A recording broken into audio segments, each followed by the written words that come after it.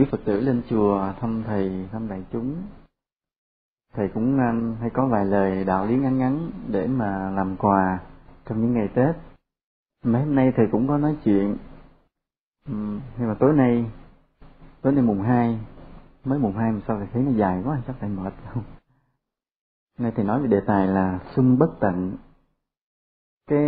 Cái đề tài nghe bất tận nghe dài, nhưng bài giả thì ngắn ngủn là không có gì hết. Thì nói cho vui thôi. Khi mà nói về đề tài này làm thầy nhớ đến hồi năm thầy học lớp 10, lúc đó là Tết. Thì qua Tết đó là giải phóng luôn á. Thì Tết nó trường mới tổ chức làm báo xuân, thì mới khuyến khích học sinh trong trường làm bài, thì thầy góp bài thơ thì cũng được giải. Lần đó thì được thưởng 1.000 đồng đó cũng lớn lắm. Thế, nhưng mà bài thơ dài thì quên hết rồi, thầy chỉ còn nhớ 4 câu cuối là: đường vào xuân là những gì hạnh phúc, vì mùa xuân làm lời chúc yêu thương, từ yêu thương trần thế hóa thiên đường, ôi xuân ấm lòng ta đương mở hội. Cái bài như vậy, nó 4 câu cuối. Thì cái ý nghĩa mà chúng ta nói mùa xuân là mùa của hạnh phúc, đường vào xuân là những gì hạnh phúc, mà do đâu người xưa từ ngàn xưa về ở các nước trên thế giới đều xem mùa xuân là mùa của hạnh phúc. Lý do gì? Vì nó từ cái lý do khách quan trước mà người ta mới chọn nó làm cái ý nghĩa chủ quan ở trong nội tâm của mình, là từ cái hình ảnh bên ngoài, cái cảnh vật. Khi mùa xuân đến thì chúng ta thấy cây sẽ đâm chồi, mai sẽ ra hoa, đào hé nhụy, rồi mọi vật lần lần nó đang sống lại sau cái mùa đông như đang chìm trong cái cõi chết. Rồi khí hậu thì dần dần ấm lại sau cái mùa đông lạnh lẽo. Nghĩa là trong mùa đông người ta phải chứng kiến những cái gì nó buồn thảm, u ám, là ngưng động, tịch lặng, thì lạnh lẽo. Thì qua đến mùa xuân, người ta bắt đầu tìm lại thấy cái hồi sinh, cái cuộc sống mới. Cho nên mùa xuân đem cho người ta một cái hy vọng của một cái năm dài sắp tới. Vì vậy, nghĩa là từ đông tây kim cổ gì vậy, vào thời nào xứ nào, người ta cũng xem cái mùa xuân như là biểu tượng của hạnh phúc. Đó, biểu tượng của hạnh phúc. Đầu tiên cái ý nghĩa là như vậy. Nhất là ở những cái nước mà miền ôn đới có 4 mùa rõ rệt, thì cái mùa xuân với cái sắc thái rõ ràng, nó phân biệt hẳn với mùa đông, thì làm tăng thêm cái ý nghĩa vui tươi, hạnh phúc hơn nữa. Đó. Những cái miền ôn đới thì khi mùa đông thì tuyết rơi phủ trắng xóa, cây thì còn trơ trụi cành, chỉ trừ những cái cây lá kim là những cây thông, cây tùng thì vẫn còn lá trong cái mùa đông lạnh lẽo. Còn những loại mà lá và lá phiến thì đã rụng sạch. Nói làm sao đừng thuyết pháp nữa. Nó thầy la hoài không nhớ. Thì những cái nước mà mùa đông mà tuyết phủ như vậy thì cảnh vật nó càng thê lương. Qua đến mùa xuân thì sự sống trỗi dậy, càng gây thêm cái ấn tượng của một cái mùa, của một cuộc sống đầy vui tươi hạnh phúc. Cho nên ai cũng thấy mùa xuân là mùa của hạnh phúc. Nhưng mà đó là dấu hiệu thôi. Bắt đầu nó đi vào tâm hồn con người thì chúng ta thấy thế này. Khi người ta đã xem lúc đó là lúc hạnh phúc, thì tự nhiên người ta có một cái thái độ đối xử với nhau là phải thương yêu. Chúng ta có đồng ý là ngày Tết là hãy có giận nhau thì cũng phải bỏ, phải không? Ngang đó chấm dứt hết, nợ lo trả, để đầu năm đừng đòi nợ mà mặc làm hình sự nữa. Chuyện gì năm cũ bỏ hết, năm mới bắt đầu gặp nhau chỉ có niềm vui thôi, chỉ có thương yêu. Còn những cái buồn bực giận hờn từ năm ngoái là bỏ hết. Vì sao vậy? Vì người ta đã thấy rằng là hạnh phúc và yêu thương là phải đi đôi. Hễ vui và lòng thương mến phải đi đôi. Tự người ta cảm nhận, dù người ta chưa tìm ra quy luật đó, mà người ta đã ứng xử một cách hợp lý như vậy. Cho nên chúng ta hay có cái tục lệ là 3 ngày Tết là 3 ngày đầu xuân vui vẻ nhất. Thì chúng ta kiêng cữ hàng loạt những cái gì là dấu hiệu của khổ đau, và dấu hiệu của cái giận hờn, ganh ghét, ích kỷ, bỏ hết, mà chỉ ráng bày tỏ cái sự thương mến, hoan hỷ đối với nhau. Đó là điều tự nhiên như vậy. Nên chúng ta có những cái tục lệ là ngày Tết là không được cái gì nè. Hồi còn ở nhà nghe nhắc cái này đi tu là quên chùa hết nhắc à. Chứ ở nhà hay nhắc là không được cái gì. Nhớ không? Khóc, phải không? Khóc là tối kỵ. Không được gì nữa nè. Không có nhà đó mê tín nè. Cái nhà là sợ mất tiền là mê tín nè. Cái gì nữa nè. Không được cãi lộn. Đó là những dấu hiệu mà của cái sự buồn bực ganh ghét. Không được cãi lộn, không được gây gỗ, rồi thêm những cái là kiêng cữ không được làm vỡ đồ đạc cái nọ. Và người ta hay lì xì, thấy không? Nếu mà nói là kiêng cữ là sợ hao tiền tốn của thì ngày đó không ai dám cho tiền ra, thấy không? Vì sợ là nếu cho tiền nguyên suốt năm cho hoài, nhưng mà không, chính cái ngày Tết lại là ngày người ta cho tiền rất nhiều, ta lì xì rất nhiều. Nên đó là dấu hiệu của cái biểu lộ lòng thương mến. Vì trong cái vô thức con người, ai cũng thấy rằng có thương yêu mới có hạnh phúc. Vì mùa xuân người ta nghĩ là mùa hạnh phúc, và để xứng đáng, để có cái hạnh phúc của nó thì người ta phải thương yêu nhau.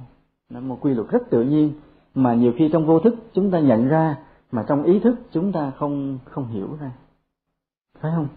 Giữa cái hạnh phúc và cái thương yêu nó liên quan nhau như vậy. Vì vậy nhiều khi hồi nhỏ thì làm cái bài thơ mà thầy không ngờ đến bây giờ đi tu nhìn lại thấy nghĩa nó đúng thiệt, không biết sao nó hay thiệt. Cái bài thơ thì nó dài lắm. Đường vào xuân có hoa xinh lá nhẹ, có tiếng cười làm ấm lại thời gian, có hương thơm làm gió núi mây ngàn, và nơi đó cuộc đời dân ý sống gì đó thì nhớ bài quên dài. Rồi có một chút xíu tình cảm nữa. Thật ra lúc đó thì chả thương ai, mà thì làm thì nghĩ làm cho nó vui, tuổi học trò mà. Cái gì có đường vào xuân có em là tất cả gì đó. Cái mái tóc dài đa nhẹ chiếc hoa xinh vậy. Mà lúc đó chả thương ai. Nhưng mà không ngờ là cái bên lớp bên cạnh này có cái cô để ý thầy không hay. Mà cô để ý thầy đó thì trong lớp cô biết hết. Một bữa sau khi mà thầy được phát cái giải đó, người ta biết đó là bài thơ của thầy. Một buổi đó thì đi vào học, cái thì tiên thầy thấy ngay trên cái bảng á, mà ngay bên bức tường viết lên tường để là khỏi bôi được luôn, là viết đường vào xuân có cái tên của cô đó là tất cả. Thì ngồi thì nhìn cái từ đó thầy mới biết là cái cô này. Cái sau thầy mới để ý thì mới biết là thì ra cổ cái nhà cổ là trên cái con đường mà thầy đi học đi qua đi lại, và cổ cũng học cùng một khối mình. Nhưng mà thôi không chịu gì hết, không có. Cho nên thầy đính chính trước, lỡ sau này có ai mà vô tình đọc lại cái bài thơ xưa của thầy đừng có thắc mắc.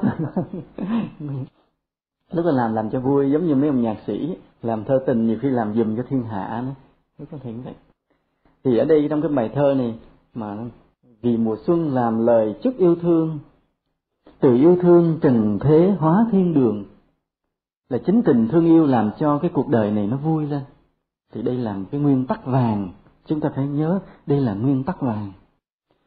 Có những người khi mà nói về đạo Phật, cũng như khi nói về cái mùa xuân trong đạo Phật hay cái niềm vui trong đạo Phật, thì đều nói cái ý nghĩa là gì? Tâm thanh tịnh là niềm vui, phải không? Tâm thanh tịnh, tâm bất động thì coi đó là mùa xuân vĩnh hằng, mùa xuân vĩnh cửu. Quý Phật tử chắc đã nghe rồi phải không? Có từng nghe có người giảng như vậy. Hễ lòng mình thanh thản đó là mùa xuân. Nhưng mà thầy thì những vị đó thì hơi cao siêu, thầy thì thấp á, cho nên thầy đi từ những cái thấp. Tức là có niềm vui chỉ có khi mà con người có thương yêu nhau. Không có thương yêu nhau, cuộc đời thành địa ngục liền. Như thầy sở dĩ mà thầy giảng bài này, bởi vì hồi chiều là chị Tâm Dung nói một câu, chứ thực ra biết là tối nay thầy cũng nói chuyện đạo, mà hồi chiều ăn cơm xong thì chưa biết nói gì nữa. Nhưng mà hôm qua giống như thầy nói cái bài mà gắn bánh xe, là dòm cái chuyện mà mấy ông lơ xe mà gắn bánh xe vô xe bị xì lốp đó, thay bánh xe, thì nói được bài đạo lý. Chiều nay chị Tâm Dung nói một câu làm cho thầy có đề tài để nói tối nay. Tâm Dung nói là lên chùa đây thấy có cái tình cảm, thấy quyến luyến, không muốn về. Có câu đó cái làm cho thầy sực nhớ ra cái ý nghĩa của mùa xuân, của thương yêu và của hạnh phúc. Nên thầy nói cái đề tài làm thầy cũng nhớ bài thơ cũ, Vì vậy là để mà tạo ra cái hạnh phúc cho ngày xuân ngày Tết, người ta bỏ qua cái sự hơn thua, oán thù ganh ghét để bày tỏ cái tình thương yêu với nhau. Và có thương yêu thì cuộc đời bỗng vui tươi đẹp đẽ. Thì trong cuộc sống bình thường cũng vậy, là khi chúng ta đi đến một cái gia đình nào đó, mà nếu chúng ta đón nhận được cái sự niềm nở, ân cần, thương mến, thì chúng ta thấy sao? Thấy mình vui phải không? Thấy lòng mình ấm áp, là cái người chủ nhà đó đã cho mình một hạnh phúc qua cái việc mà họ bày tỏ cái lòng thương mến đối với mình.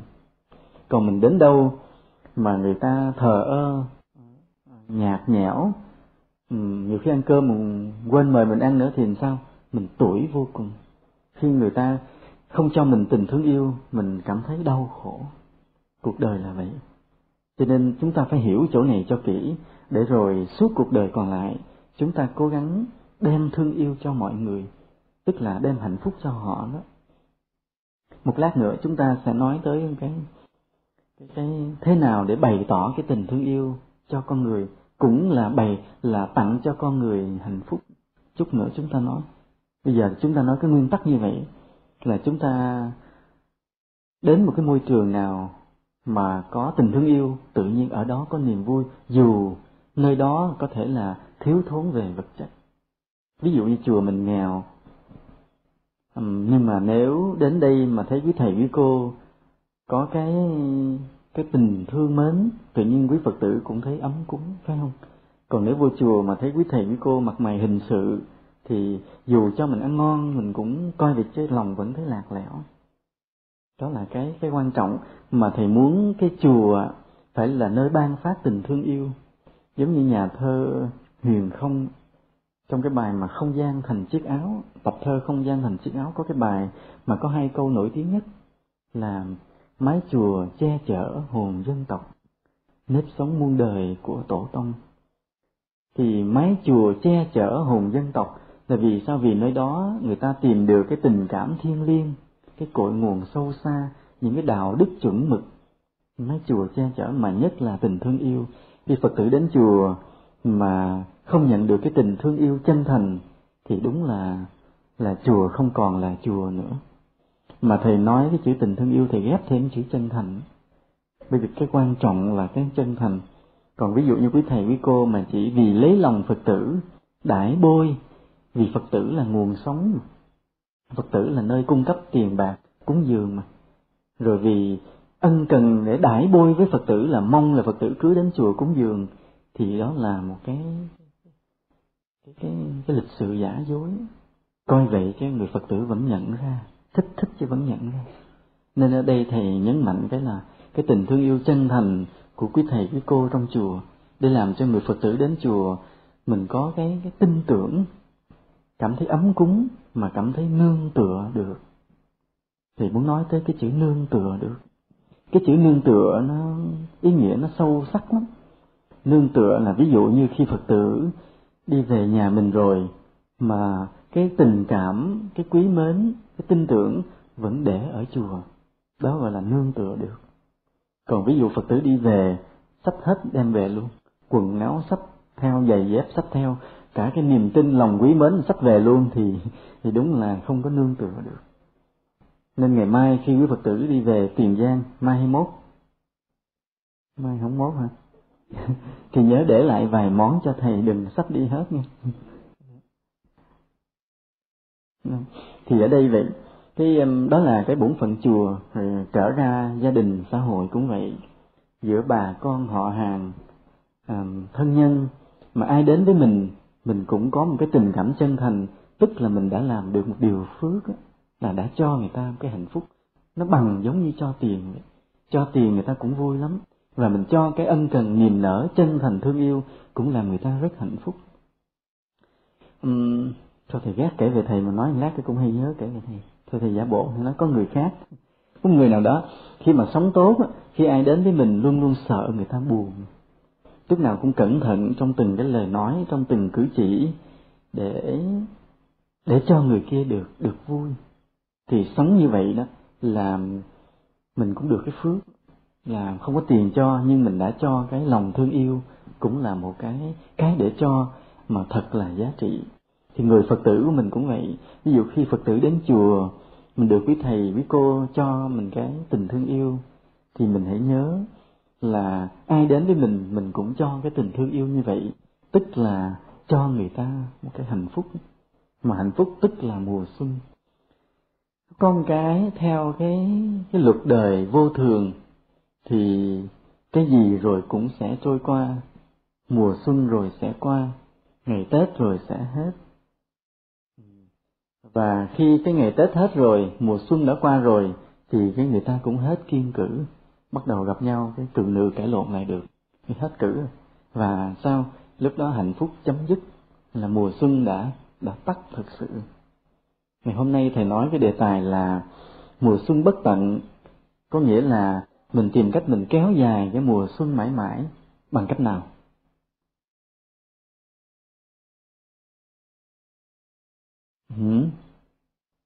Bằng cách nào?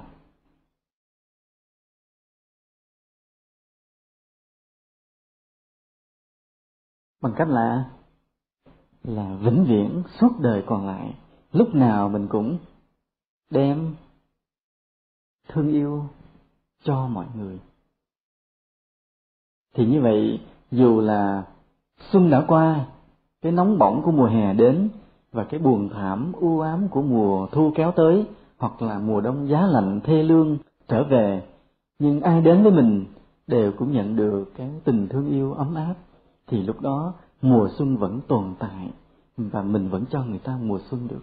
Và nếu suốt cuộc đời còn lại mình luôn luôn có dư dả tình thương để cho mọi người, thì lúc đó là mùa xuân bất tận. Đồng ý không? Đồng ý không? Thì ráng làm nha, khó làm đó. Bây giờ người tu lâu đó, mình mới có một cái tình thương sung mãn tràn đầy để mãi mãi cho con người. Vào lúc nào, dù là qua tới mùng 10 Tết vẫn còn để cho.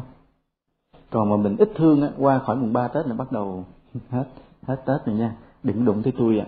Tôi nhịn 3 ngày rồi đó.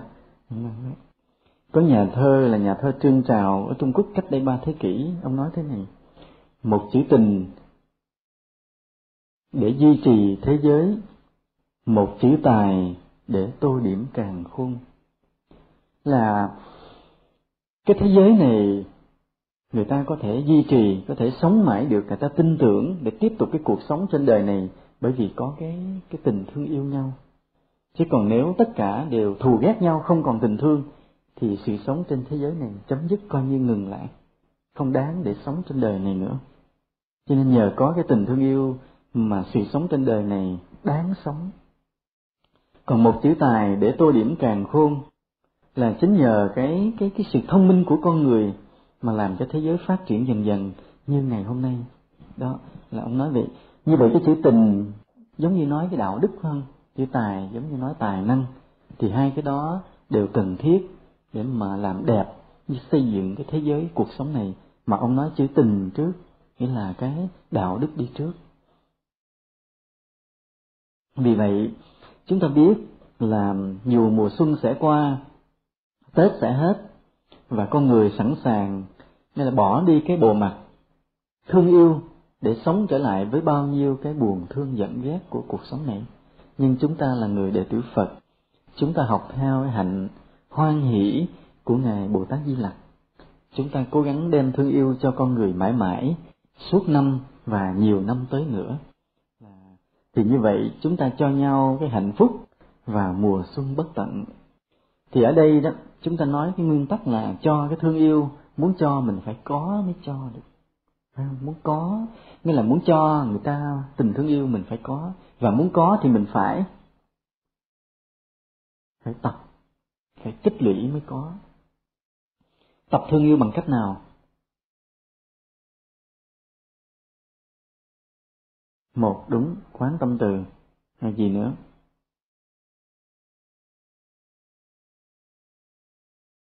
Gì nữa? Không, cái đó là bắt đầu ra hành động rồi.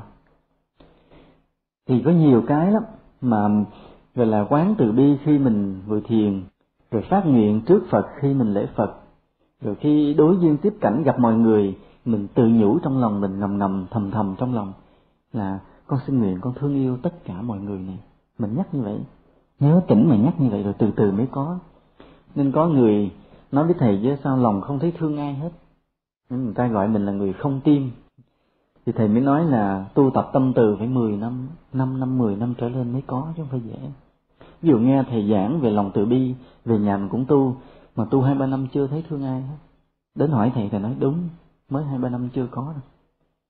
Phải tu tập từ bi tha thiết như vậy, chân thành tha thiết nha, chứ tu hời hợt không có đâu.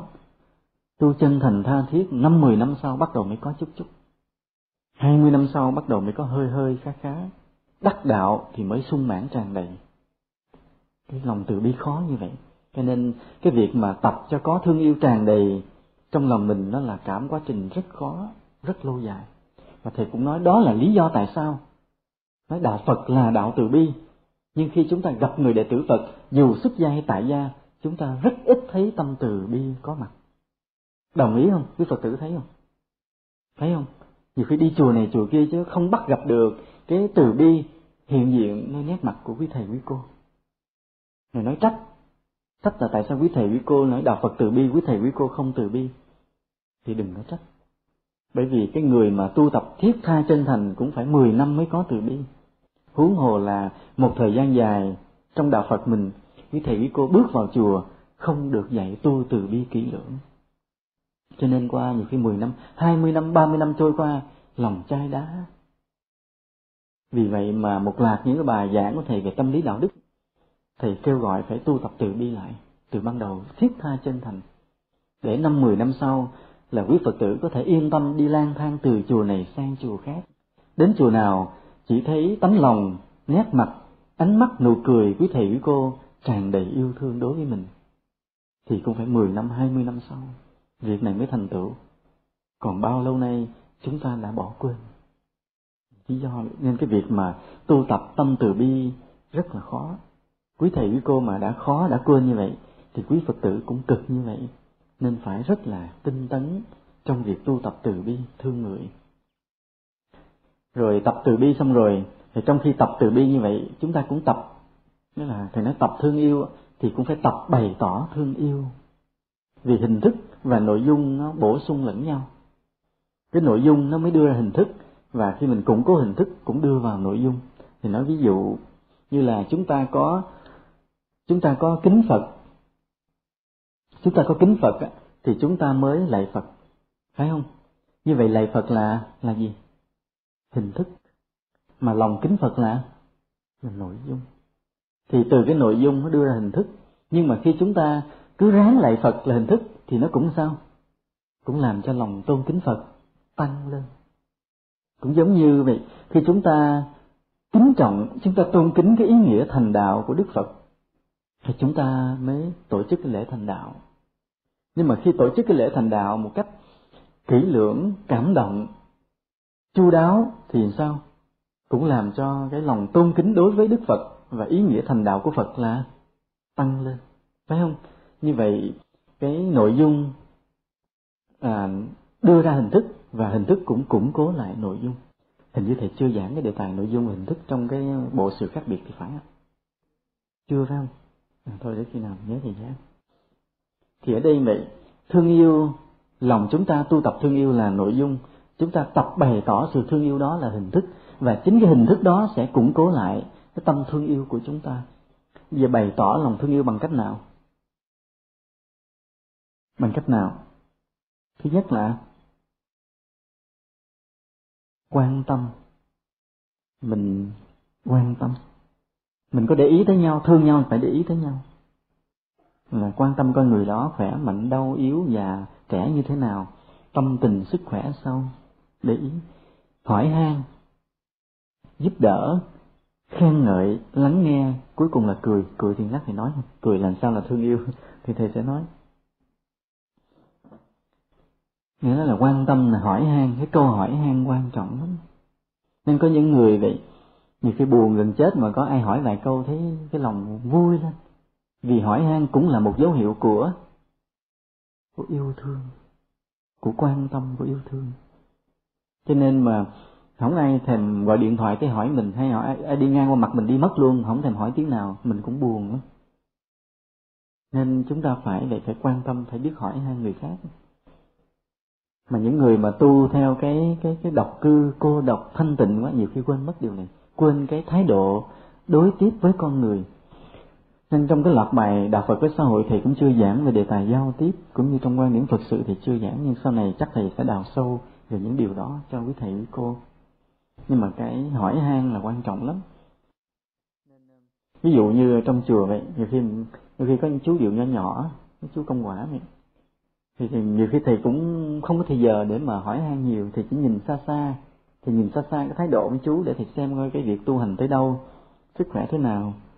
Rồi đôi khi thầy hỏi qua trung gian mấy thầy lớn thôi, chứ còn mấy chú kia thì thầy cũng không có hỏi. Nhưng đôi khi đi ngang mặt thầy cũng hỏi một tiếng. Và cái hỏi han đó là cái lòng thương yêu của thầy quan tâm tới. Nữa thầy kể về thầy nữa, sao thầy ghét quá. Mai mốt thầy có nói về thầy nhắc nhiều. Mốt thầy tính nói về thầy cái giơ tay lên nè, xịt này biết thầy có hình nín lại. Cái hỏi han là cái tế nhị lắm á, nên quý Phật tử mình cố gắng vậy, mình tập biết quan tâm hỏi han nhau. Rồi nhiều khi ví dụ ở nhà mình có điện thoại đó, lâu lâu mình biết cái người đó già yếu, người Phật tử đó già yếu cô độc, mình không tới được, mình cũng gọi điện thoại, mình hỏi thăm vài ba câu, cũng làm cho người ta vui lên.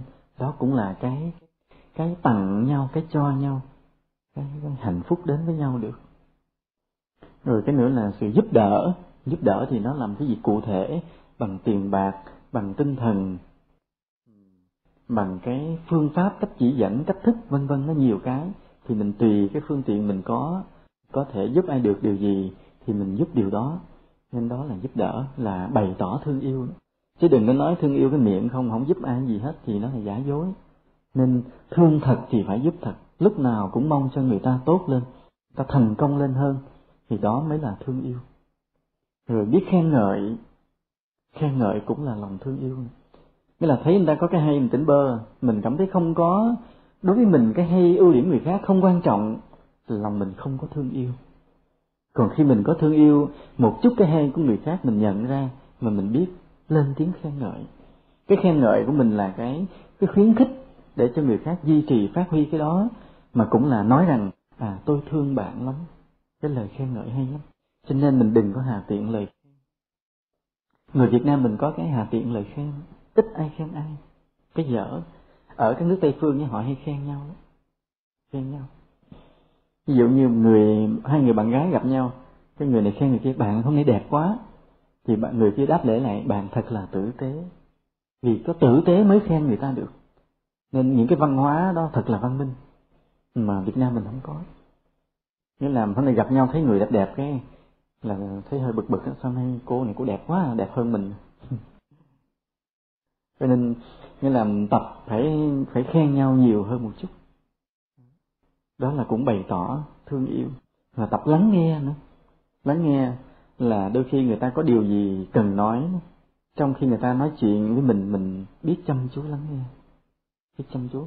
Nhưng mà vừa chăm chú lắng nghe, nhưng mà đừng có chạy theo, tâm vẫn phải giữ ở đâu?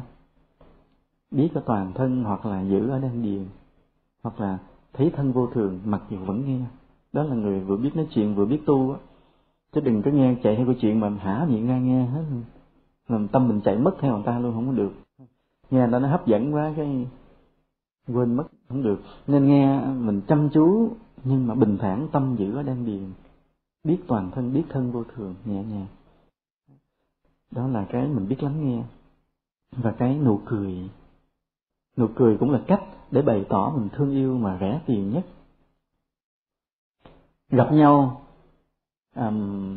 thì chưa chào chưa nói, thì trên môi đã hé một nụ cười nhẹ nhẹ, thì người ta biết khi mà người ta thấy mình có nụ cười thì người ta biết làm sao? Tôi biết là mình gặp người ta mình vui, mình dễ chịu, mình thương yêu, thì người ta thoải mái cái đã. Còn vừa gặp mình với mình trừng nhìn người ta ngậm lại, người ta né không biết chuyện gì xảy ra đây. Chuyện xảy ra. Cho nên cái nụ cười cũng là cách để cái chào đầu tiên, cái bày tỏ tình cảm đầu tiên hết. Mà thầy nói cái này với thầy cũng là cái dở, vì thầy cũng ít cười. Nào giờ thầy cũng nghiêm mà ít cười, thầy cũng bị cái dở. Đây là cái dở của thầy, nhưng mọi người đừng bắt chước, nên gặp nhau cố gắng cười vui. Mình gặp nhau mà cười ha hả liền thì người ta nhìn mình, ta nhíu mày ta nhìn mình, ta không biết mình đã đi khám bệnh chưa, thì kỳ. Cho nên là gặp nhau chỉ nở nụ cười ưu ái chân thành, vậy là bắt đầu, đó là vừa đủ, vừa đầm ấm, vừa đúng mức. Cho nên đừng nghe thầy nói cười.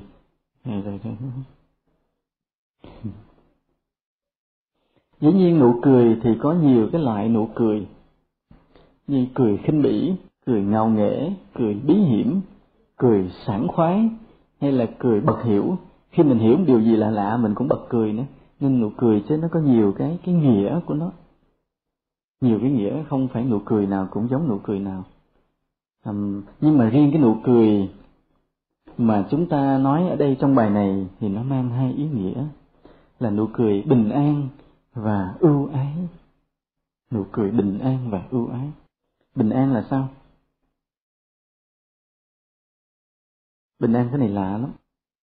Cái này thường người ta hay ca ngợi Đức Phật có nụ cười này, nụ cười bình an. Ví dụ như khi một người mà tu tập mà đang còn vất vả khó khăn, mình nhìn lên gương mặt mình không có thấy tươi. Còn người mà họ tu tập được bình an, mình nhìn gương mặt mình thấy tươi, như đang phảng phất nụ cười. Thế là cái chữ này dùng chữ là phảng phất, cái nụ cười phảng phất không rõ. Vì lúc đó chừng nào mà họ gặp mình thì họ sẽ nở nụ cười rõ ra. Nhưng khi họ ở một mình họ thì mình vẫn thấy cái nét mặt họ tươi. Hoặc là ngồi một chỗ mình vẫn thấy phảng phất nụ cười. Thì đó là đúng đó. Chứ chúng ta đừng có nghe ai nói là lúc nào cũng phải ráng nở nụ cười để chứng tỏ là mình có tu, là coi chừng nha. Tại có một lần vậy, thầy gặp cái ông thầy đó, lúc nào cũng cười. Cái thầy nói ông này lạ ta, ông này tu gì hay đây, để mình coi sao. Thế lúc nào cũng cười. Thì mình thấy giống như hoan hỉ lắm trong lòng lại, lúc nào cũng cười. Nhưng mà có một lần cái vô tình, lúc không có ai, vô tình ông đi ngang đây nè, lúc thầy mới lên đây, lúc còn cái chòi, ông vừa đi ngang đây cái thì thấy ông vừa băng qua cái cầu, lúc đó thầy chưa ghét được cái cầu, lúc là bước là phải dẫm vào mấy cục đá đi băng qua suối, mùa đó cũng mùa nắng. Thế thầy thấy gương mặt ông đanh lại, nhăn nhó. Khi thầy bước tới gần, ông vừa thấy có người, ông cười trở lại. Ông tự nhiên mà rất là hay, thầy mới phát hiện như vậy cái nụ cười là nụ cười giao tiếp, không phải nụ cười thường xuyên của sự bình an. Nên bắt đầu từ đó thầy nghi ngờ cái người mà tập cười. Và thầy hay nói mình đừng có giả bộ cười, tập cười. Mà nhiều khi mặt đau đớn nhưng mà lòng thương yêu và lo lắng cho mọi người nó vẫn là cái chân thành. Chỉ đến khi nào mà mình tu tập, lòng mình bình an thật sự, người ta nhìn vào người ta thấy tươi và như phảng phất một nụ cười là đúng. Và từ cái bình an đó, khi đối tiếp với con người thì cái bình an nó biến thành cái ưu ái. Lúc đó nụ cười nó sẽ hé rõ ra một chút và nó dễ chịu, nó thương yêu. Đó là nụ cười đúng của Đạo Phật. Lúc không có tập, nên bình thường mình thấy không có người, nhìn vào người đó mình vẫn thấy bình thản, vui tươi, nhẹ nhàng, như đang có nụ cười. Dù không có ai, mà khi mình đến trước mặt họ vừa trông thấy mình thì nụ cười rõ ra thêm chút nữa là người tu đúng. Nên từ đây về sau ráng tập đúng y như thầy nha, tập vậy mới đúng. Còn lúc nào cũng cười coi chừng thầy hơi nghi. Còn không có ai mà cũng tập cười đó, ví dụ như đứng mình chỗ không có ai trơn, cứ là cũng nhem kéo cái miệng ra cho thành cái nụ cười thì coi chừng hơi nghi. Nhớ vậy, đừng có làm cái động tác kéo cái miệng thành cái hình dáng nụ cười mà trong tâm mình không có gì trong tâm không có sự bình an, trong tâm không có sự ưu ái, mà miệng lúc nào cũng kéo chề như đang cười thì nhìn nó kỳ lắm. Bởi vì người ta nhìn người ta biết lòng mình không cười mà cái miệng thì cười. Nên có những người chúng ta gặp vậy, nụ cười họ tươi nhưng mà đôi mắt họ không cười, những người rất đáng sợ. Không biết quý Phật tử đã gặp chưa cả? Chứ thầy có gặp một người rồi đó, người đó ai cũng khen có nụ cười đẹp, mà thầy bắt gặp mấy lần ông ngồi nói chuyện mọi người, ông đang cười đẹp nhưng thầy nhìn vào đôi mắt không cười, thầy biết con người này nguy hiểm, rất đáng sợ. Có một lần em thầy cũng vậy, đi làm thì cái chỗ nó làm cũng nhiều người nước ngoài quan trọng, mà trong đó có một tay nước ngoài. Nó về nó kể thì nghe, nói cái tay này nói chuyện với mình miệng nở nụ cười mà ánh mắt lạnh lẽo như dao, rất đáng sợ. Đó cũng là những trường hợp vậy đó, là miệng cười mà tâm không cười, thì những người đó họ thủ đoạn. Còn có những người Phật tử mình nghe nói người nào mà có nụ cười là người tâm họ, người này tu tốt á, cái mình ráng tập cười mà tâm mình tu chưa tốt thì vẫn là cái gì giả dối, nên chúng ta không nên. Nên ở đây chúng ta nhớ là chúng ta tập thương yêu và tập giữ tâm mình bình an, và miệng khi gặp con người hãy cố gắng cười, nở một nụ cười. Và nở cái nụ cười này chúng ta nhớ không phải là nụ cười gượng gạo, nụ cười tập luyện, nụ cười diễn xuất, mà là nụ cười bổn phận của sự thương yêu của con người với con người. Thay cho cái lời nói chúng ta thương yêu nhau mà bằng cái nụ cười chân thành ưu ái. Là như vậy. Mà muốn có cái bình an và thương yêu thì phải có gì? Phải có gì? Phải tập cái gì? Tu tập thiền định. Khi tu tập thiền định thì chúng ta mới có cái bình an. Và khi chúng ta quán từ bi, quán vô ngã thì chúng ta mới có thương yêu. Như vậy khi hai cái đó song song với nhau thì lòng chúng ta thực sự có cái bình an và có thương yêu. Thì lúc đó sẽ xuất hiện một cái nụ cười nhẹ nhàng, chân thành và ấm cúng. Đó là cái nụ cười của Đức Phật Di Lặc. Nụ cười của Đức Phật Di Lặc á, mà chúng ta thấy tạc trên các bức tượng á, chúng ta nhìn, chúng ta thấy cái gì, cái vẻ gì? Hoan hỷ, phải không? Hoan hỷ, cái nét hoan hỷ rất là mạnh nên nụ cười rất là lớn. Hỷ xả, tha thứ, bao dung nữa, cái nụ cười của Ngài cũng bao dung nữa. Vui tươi, bình an, là thương yêu nữa. Cái nụ cười Ngài Di Lặc, có những nghệ nhân mà họ tạc được, họ bộc lộ được, lột tả được cái vẻ hoan hỷ, bao dung, thương yêu, bình an của Ngài. Thì đó là nụ cười của Bồ Tát Di Lặc. Ngược với Đức Phật Thích Ca. Đức Phật Thích Ca thì nụ cười sao? Nghiêm trang và bình an. Mà đó là cái chuẩn của Đức Phật. Nên Đức Phật ít khi nào mà hé thành một nụ cười lộ răng. Nhưng lâu lâu mỗi khi Đức Phật có một cái chuyện gì, Ngài nở một nụ cười thì hào quang chiếu. Và Ngài A Nan quỳ xuống thưa liền. Nói bạch Thế Tôn, hôm nay vì nhân duyên gì mà Thế Tôn cười? Tại vì Ngài không có lúc nào cũng cười nhiều như chúng ta. Còn riêng Bồ Tát Di Lặc thì Ngài dễ cười, hoan hỷ, an vui. Hai hạnh hai Ngài khác nhau. Nhưng mà Ngài Di Lặc thì thể hiện ở trong cái khung cảnh xuề xòa như vậy nên Ngài thể hiện nụ cười như vậy. Còn Đức Phật thì Ngài thể hiện là Đức Phật nghiêm và từ vô lượng, cho nên Ngài nụ cười Ngài cũng nghiêm trang, nhẹ nhàng, bình an mà nghiêm trang. Còn Bồ Tát Di Lặc thì hoan hỷ, cái nét hoan hỷ nhiều hơn, bao dung độ lượng nhiều hơn. Thì từ hai vị Phật đó thì chúng ta muốn học ai đó thì học. Nhưng mà phải sao? Phải chân thành tu tập thiền định, phải tu tập thương yêu con người và tập bày tỏ thương yêu con người qua những cái việc này, quan tâm, hỏi han, giúp đỡ, khen ngợi, lắng nghe và nụ cười. Nên hôm nay vậy chúng ta nói nhau về đề tài mùa xuân bất tận. Là mùa xuân là tượng trưng cho hạnh phúc, mà muốn có hạnh phúc thì phải có thương yêu. Cho nên muốn cho cái hạnh phúc đó bất tận, mùa xuân nó bất tận thì thương yêu cũng phải bất tận. Mà muốn thương yêu bất tận thì chúng ta phải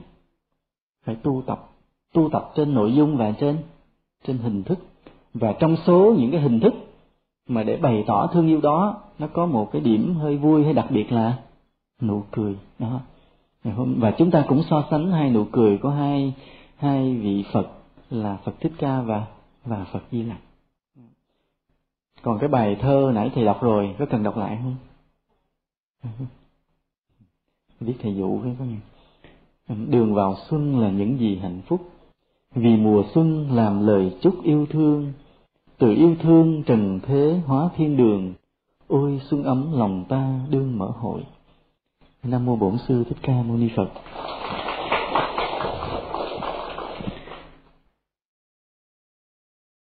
Cũng còn những ngày Tết, cho nên tối khi mà thấy có quý Phật tử, quý cô lên thăm chùa ở lại cũng là rất là đậm tình. Mấy ngày Tết mà lên đây mà bắt thầy nuôi như vậy thì cũng rất là đậm tình. Nhưng không sao, thầy thấy là ai cũng, cái người mà ăn nhiều thì không bao nhiêu, người ăn ít thì nhiều, cho nên thầy cũng không lo gì lắm. Cứ ở lại không sao hết.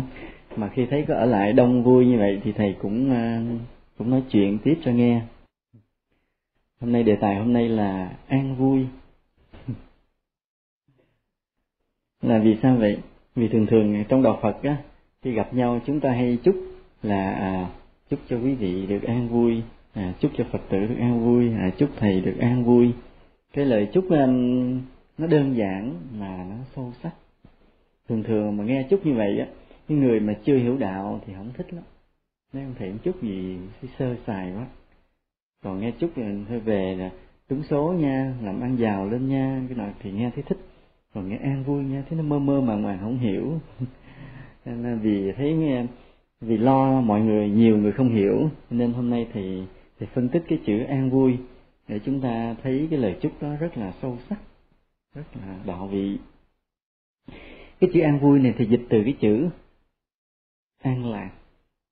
Lạc là vui, còn an là an.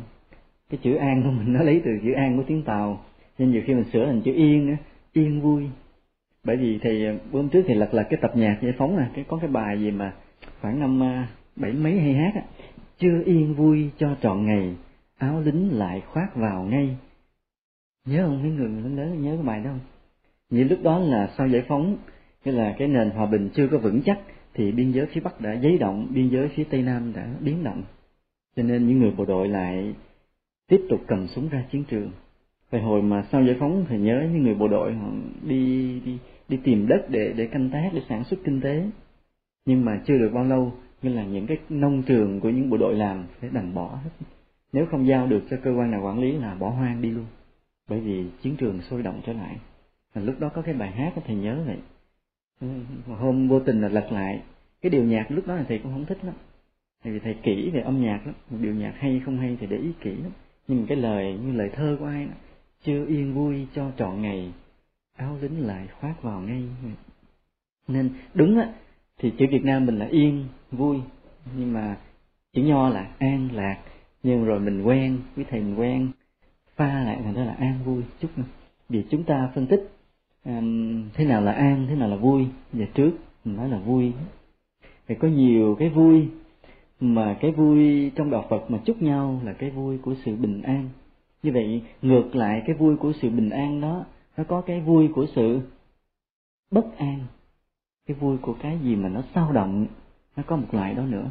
Nên vì vậy khi mà chúc nhau được vui, quý thầy sợ là quý Phật tử hiểu lầm cái chữ vui này là cái vui xao động bất an, cho nên quý thầy kèm bằng cái chữ an phía trước.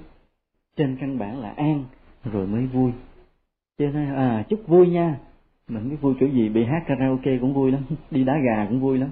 Cho nên sợ Phật tử hiểu lầm vui kiểu đó, cho nên chúc Phật tử an vui.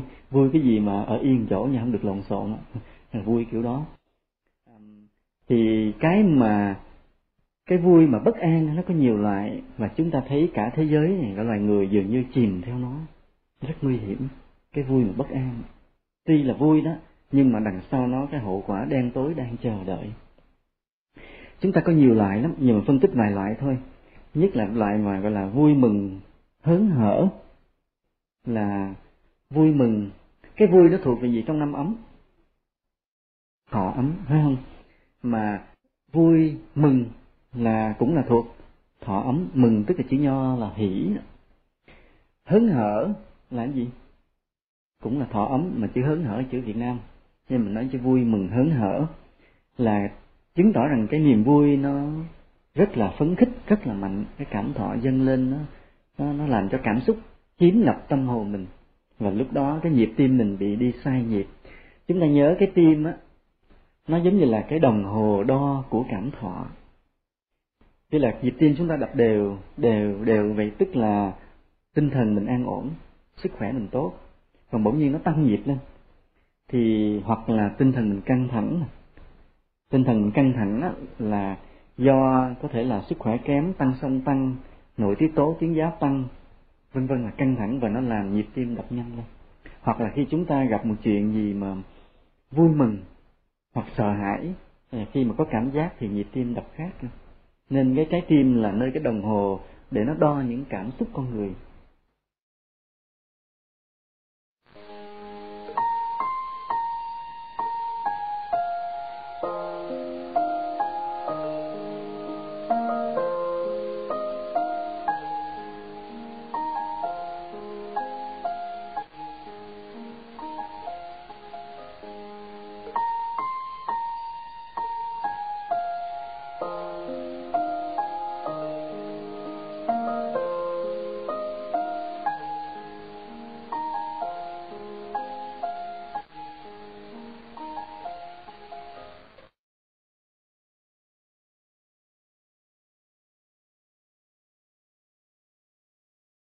Nhưng mình phải thấy được. Ví dụ như mình gặp một người nào đó, chợt nhiên mình thấy tim mình đập nhanh nhịp lên chút xíu là mình biết mình có cảm xúc. Có cảm xúc vì sao? Vì mình nhìn người đó giống người bạn xưa của mình. Cái đến khi mà cái người đó dòm mặt kỹ lại, không phải thằng cha nào thôi, cái tim trở lại bình thường. Thì cái lúc mà nó lãng nhách, nó đập lãng nhách một cái mình mới biết là mình vừa bị động, là do cái tim nó báo lên là mình vừa có cảm xúc. Cho nên cái tim là vậy. Cho nên khi mà người ta thương yêu nhau thì người ta cũng nghĩ rằng thương bằng trái tim, là vì vậy đó người ta tưởng lầm là như vậy. Chứ thương bằng cái gì? Thương bằng, thực ra thương bằng cái tâm hồn thì nó mênh mông lắm, mà thường là thương bằng bộ não thôi. Nhưng mà vì trong cái tình thương yêu đó nó có cảm xúc, cho nên cái nó lắng xuống, nó đánh xuống tim, và người ta có cảm giác như là thương bằng trái tim. Vì thương ai mà nghe tim nó quặn lên, phải không Tâm Khả? Hỏi Tâm Khả biết rành lắm. Mấy tháng trốn biệt là biết làm sao, biết tim nó lộn xộn sao rồi. Còn Quảng Huệ rồi nhớ không? Quảng Huệ nhớ đó, hồi đó nhớ rõ đó.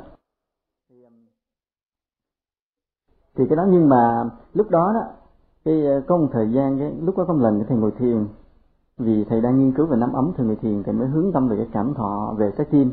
Cái thầy chợt có cái cảm thấy là tim nó có cái thần kinh não, tức là nó có một bộ cái biết của nó, chứ không phải là nó chỉ là thớ thịt cảm giác tế bào không.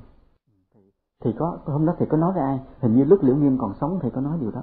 Thầy nói Liễu Nghiêm là trong trái tim nó có những tế bào thần kinh não, tức là nó biết suy luận, nó có cái biết của riêng nó, hơi độc lập với cái não bộ, nên nó là một loại não bộ thứ hai.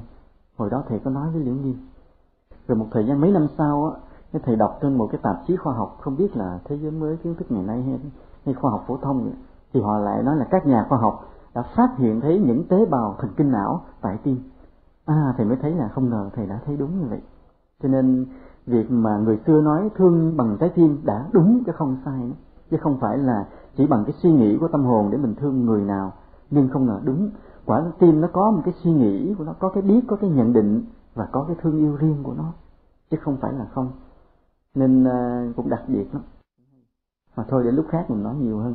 Tuy nhiên mình biết như vậy là cái cảm giác vui mừng hớn hở, cái động mạnh của cảm thọ nó báo qua cái trái tim mình. Thường khi nào thì chúng ta vui mừng hớn hở?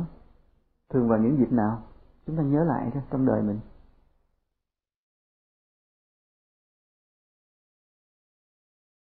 Ví dụ như mình được khen, phải không? Mình làm điều gì đó ráng sức mình, và mình thấy việc làm mình có kết quả tốt, mình biết là hay, mà rồi có người nào cũng thấy đúng cái điều hay của mình và khen ngợi chân tình, lúc đó mình cũng vui lắm. Cái vui đó nó cũng xao động, nó cũng hớn hở lắm. Nhưng mà nó không bằng cái niềm vui lúc nhỏ mình chờ mẹ đi chợ về mua cho một cái bịch chè bà ba, đậu xanh, nước dừa và có phổ tai trong. Cái niềm vui nó hớn hở. Bây giờ thì nó qua rồi. Còn có những cái niềm vui vì chúng ta được những cái điều lợi lớn, Chúng ta vui vì được những cái điều lợi lớn, nó cũng làm cho mình nó rộn ràng và hớn hở. Ví dụ như là ai biết? Ví dụ như là trúng số độc đắc. Trúng số, ở đây có ai trúng số chưa cả? Có không? Thầy không xin bảo đảm, cứ nói thiệt thầy không xin. Cái đó cũng làm nghĩa là bất ngờ hay lắm. Nên thầy có mấy lần thì kể câu chuyện mà cái ông trúng số rồi ông bác sĩ báo cho biết, rồi ông bác sĩ xỉu á, như nghe rồi phải không? Câu chuyện thầy kể cũng mấy lần nên thôi không kể lại. Hoặc là người học cực khổ, khi đi thi được tin mình đậu cao, cũng làm cái niềm vui hớn hở. Hoặc là như một người lâu ngày chưa có việc làm mà đi xin được một việc làm rất là tốt, cũng là những cái niềm vui hớn hở, cái cảm xúc nó mạnh. Thậm chí một thiền sư trong giây phút ngộ đạo cũng có niềm vui rất là mạnh, rất là hớn hở, cảm giác nó rất là rõ. Như ngài Hoài Hải Bá Trượng khi bị Mã Tổ nhéo mũi mà ngộ đạo, ông cười mấy ngày luôn. Ông khóc chứ, ông khóc mấy ngày. Cái đó cảm xúc mạnh quá. Rồi có người thì cười ha hả, có người nhảy tưng tưng. Kỳ lắm, rồi nó trong giây phút bất ngờ nó tạo cảm xúc kỳ lạ của cái gọi là ngộ đạo. Dĩ nhiên cái ngộ này chưa phải giải thoát, chưa phải chứng gì sâu, nhưng mà nó cũng gây một cái cảm xúc rất là lạ. Trong đó nó vừa có cái hiểu được một đạo lý, mà vừa có một cái trạng thái thay đổi được nội tâm luôn. Thay đổi nội tâm, trạng thái của nội tâm. Nhưng có trường hợp hồi sáng của Phật tử kể thầy, thì cái ngộ đó là mới hiểu đạo lý, chứ nội tâm chưa thay đổi lắm. Chứ nó được cả hai, vừa hiểu được cái đạo lý, mà vừa thay đổi được nội tâm. Rồi lâu lâu các thiền sư vậy, lâu lâu cái hiểu thêm được một đạo lý, thì gọi là thêm một chút ngộ. Nhưng mà cái đó thì chưa bảo đảm là thay đổi được nội tâm, thay đổi được trạng thái của tâm, thay đổi được trạng thái thiền định của tâm á, cái đó mới gọi là chứng. Thì người như vậy rất là an lạc, giải thoát tự tại. Rồi trong cuộc sống này vậy có những cái cuộc vui nhộn nhịp từ các trò giải trí của thế gian mà người ta thích, như là nhậu nhẹt, tụ tập ồn ào, đá gà, đánh bài, khiêu vũ. Thì những cái đó cũng làm cho mọi người có cái vui nhộn nhịp, là thích thú, phấn khích. Mà trong cái mà thầy vừa kể ra đó là nhộn nhịp nè, là nhậu nhẹt nè, tụ tập nè, la hét nè, đá gà, đánh bài, khiêu vũ vân vân, thì cái số người ít hay nhiều? Số người là nhiều đó. Cho nên ở đây chúng ta thấy để ý cái tâm lý con người là cái sự tập trung của đám đông làm phấn khích mọi người. Đây là một cái yếu tố của tâm lý. Ví dụ như bây giờ mà như đánh bài, có hai người ngồi đánh nhau, hay là một người cầm bộ bài cứ chia hai tụ, rồi mình binh tụ này binh tụ kia, dở ra coi tụ nào thắng. Vui không? Không vui. Mà 4-5 người ngồi quẩy sòng mà chung quanh có 5-6 người đứng hò hét chỉ điểm rồi la hét hồi hộp rồi thì nghe nó vui hơn. Hoặc là đá gà, một mình đem hai con gà nó đá không vui, mà nguyên một đám quanh hò hét rồi nó làm người ta náo nhiệt, người ta vui hơn. Mà nhiều người đi thích tìm cái cảm giác đó. Cảm giác đó đối với đạo là một cảm giác bệnh hoạn, nhưng mà người thế gian hay bị, họ vui khi đông người. Nên là lý do chúng ta thấy ví dụ như cái ngày hội đông người, hay một cái sở thú đông người, một cái đại nhạc hội đông người, thì càng làm cho người ta kéo thêm. Bị biết nơi nào đông là người kéo tới tìm cảm giác phấn khích. Còn ví dụ cái đó hay mà ít người tới thì chỉ có một vài người biết thưởng thức tới, còn người mà không biết thưởng thức, chỉ thích tìm sự phấn khích thì không tới. Vì đám đông nó có cái là làm cho người ta phấn khích. Cái đó ví dụ như mình đưa vào trong đạo, ví dụ trong lễ thành đạo đông người cũng là một cái yếu tố làm cho buổi lễ thêm long trọng. Ở đây đó chúng ta kiềm chế cái đám đông đi đúng hướng của đạo lý, có cái cảm xúc của đạo, thì buổi lễ thêm phần long trọng. Còn nếu buổi lễ mà chỉ có 20-30 người thì dù mình tổ chức rất trang nghiêm, rất cảm xúc vẫn không long trọng. Nhưng chính nhờ đông người đã trở thành long trọng. Nên cái cộng hưởng, cái cảm giác đông người nó làm tăng cái cảm xúc lên. Nhưng khác với thế gian là nơi cái đám đông đó người ta hướng vào những cái trò vui tầm thường, xao động, bệnh hoạn. Thì ở trong đạo mình hướng cái cảm giác của đám đông đi vào trong cái đạo lý, đi vào trong những cảm xúc cao thượng, thì nó thành ra cái tăng thêm được đạo tâm cho con người. Nên cái gọi là cái tâm lý đám đông rất là đặc biệt. Nên những nhà chính trị vậy, họ cũng khéo lôi kéo đông người hò hét biểu tình rồi vân vân, đập phá đồ, nó cũng gây một sự cuồng nhiệt dữ dội. Ví dụ bây giờ như những cái nhóm mà tôn giáo cực đoan, một hai người nhiều khi không dám đập phá người ta, nhưng mà chừng đông 500-700 người la hò hét lên là cửa hàng nào ai nào cũng nhào vô, cũng đánh cũng đập được hết. Vì lúc đó bị cuồng nhiệt, bị phấn khích, bị lôi kéo, bị ảnh hưởng lẫn nhau. Cái ảnh hưởng lẫn nhau trong danh từ khoa học gọi là cộng hưởng. Cái cộng hưởng này đầu tiên nó là đi trong cái vật lý học là tần số.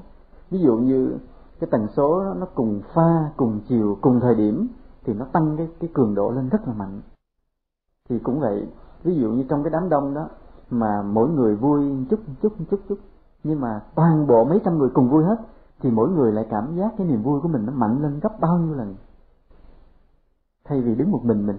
Ví dụ bây giờ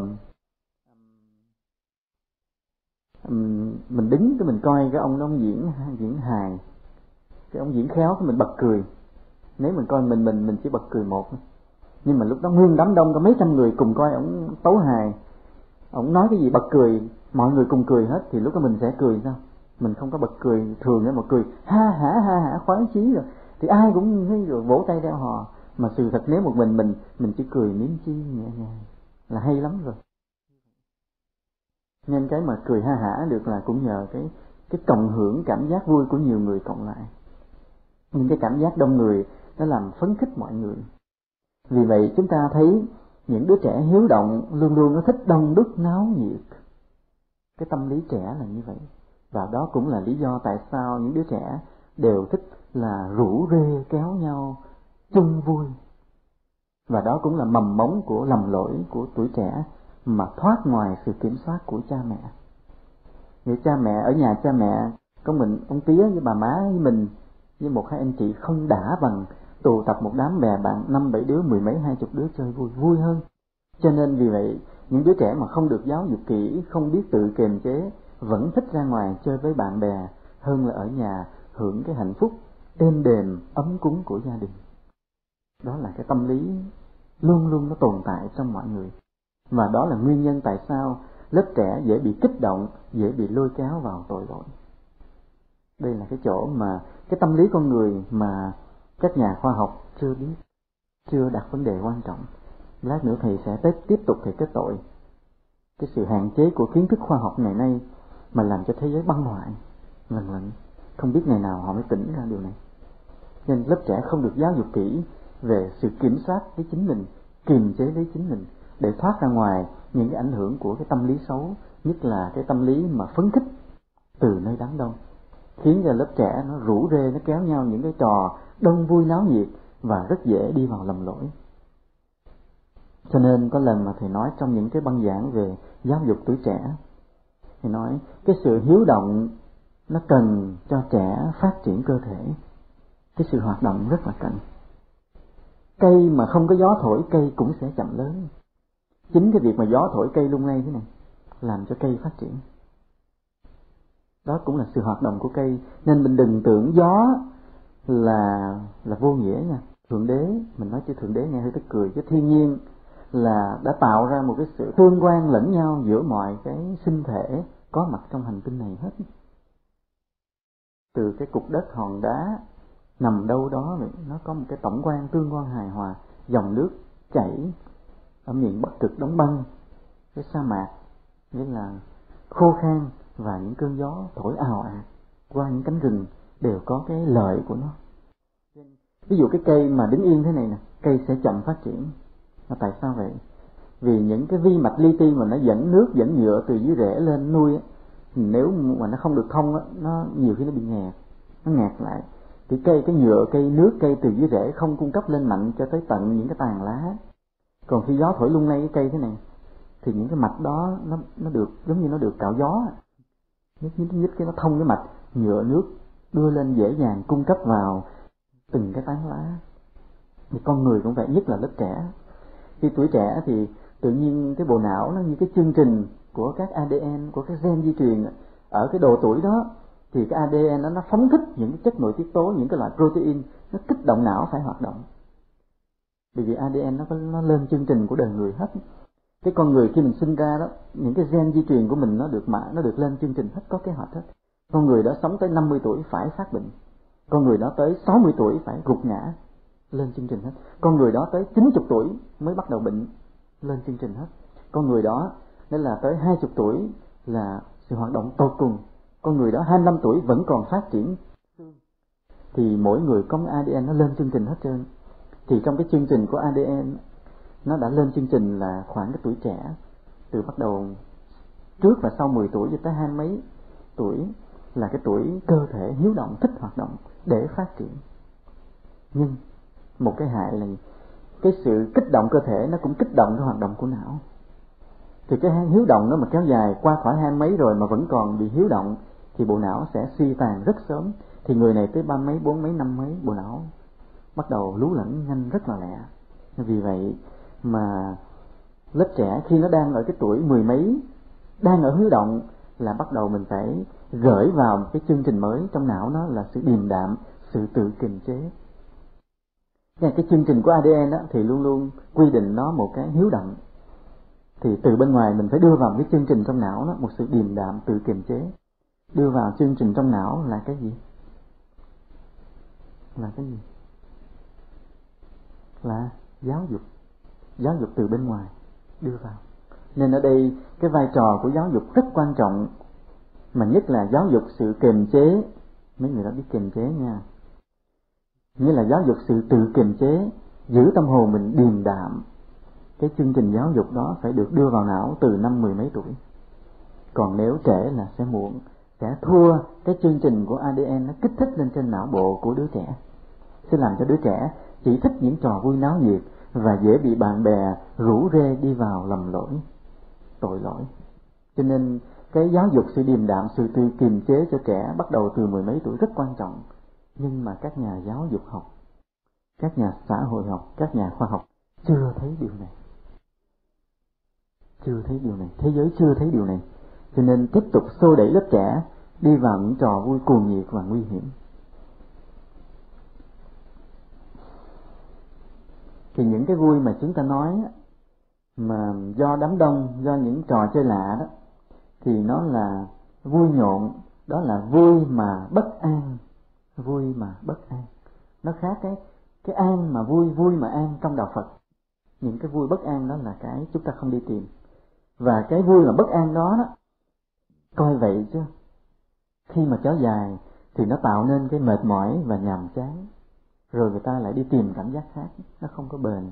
Nó không giống như cái vui mà an. Cái vui mà an á, mình kéo dài mình không chán, mà nó làm tăng trưởng cái nhân cách và trí tuệ. Còn cái vui mà bất an á, kéo dài thì nó mệt mỏi nhàm chán. Cho nên chúng ta thấy những người đời đó, ví dụ như là họ nhậu, họ không nhậu hoài được. Họ nhậu một hồi cái bắt đầu họ rủ nhau đi kiếm cái trò vui khác nữa.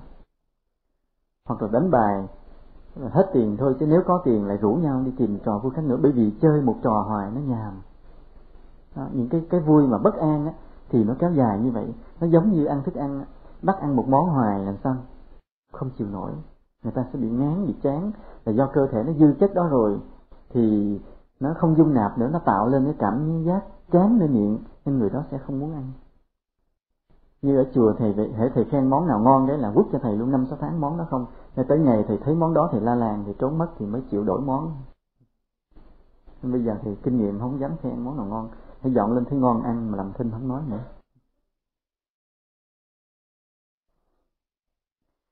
Thì cái mà cảm giác vui nhộn á, nó gây nhàm chán mệt mỏi để khiến người ta đi tìm một cảm giác khác hơn, mạnh hơn, lạ hơn. Và như vậy là thường người ta sẽ rơi vào cái cạm bẫy của tội lỗi. Bởi vì cái cảm giác vui vừa rồi nhộn vậy mà vẫn chưa làm người ta thỏa mãn, thì người ta tìm một cái cảm giác mạnh hơn, vui hơn.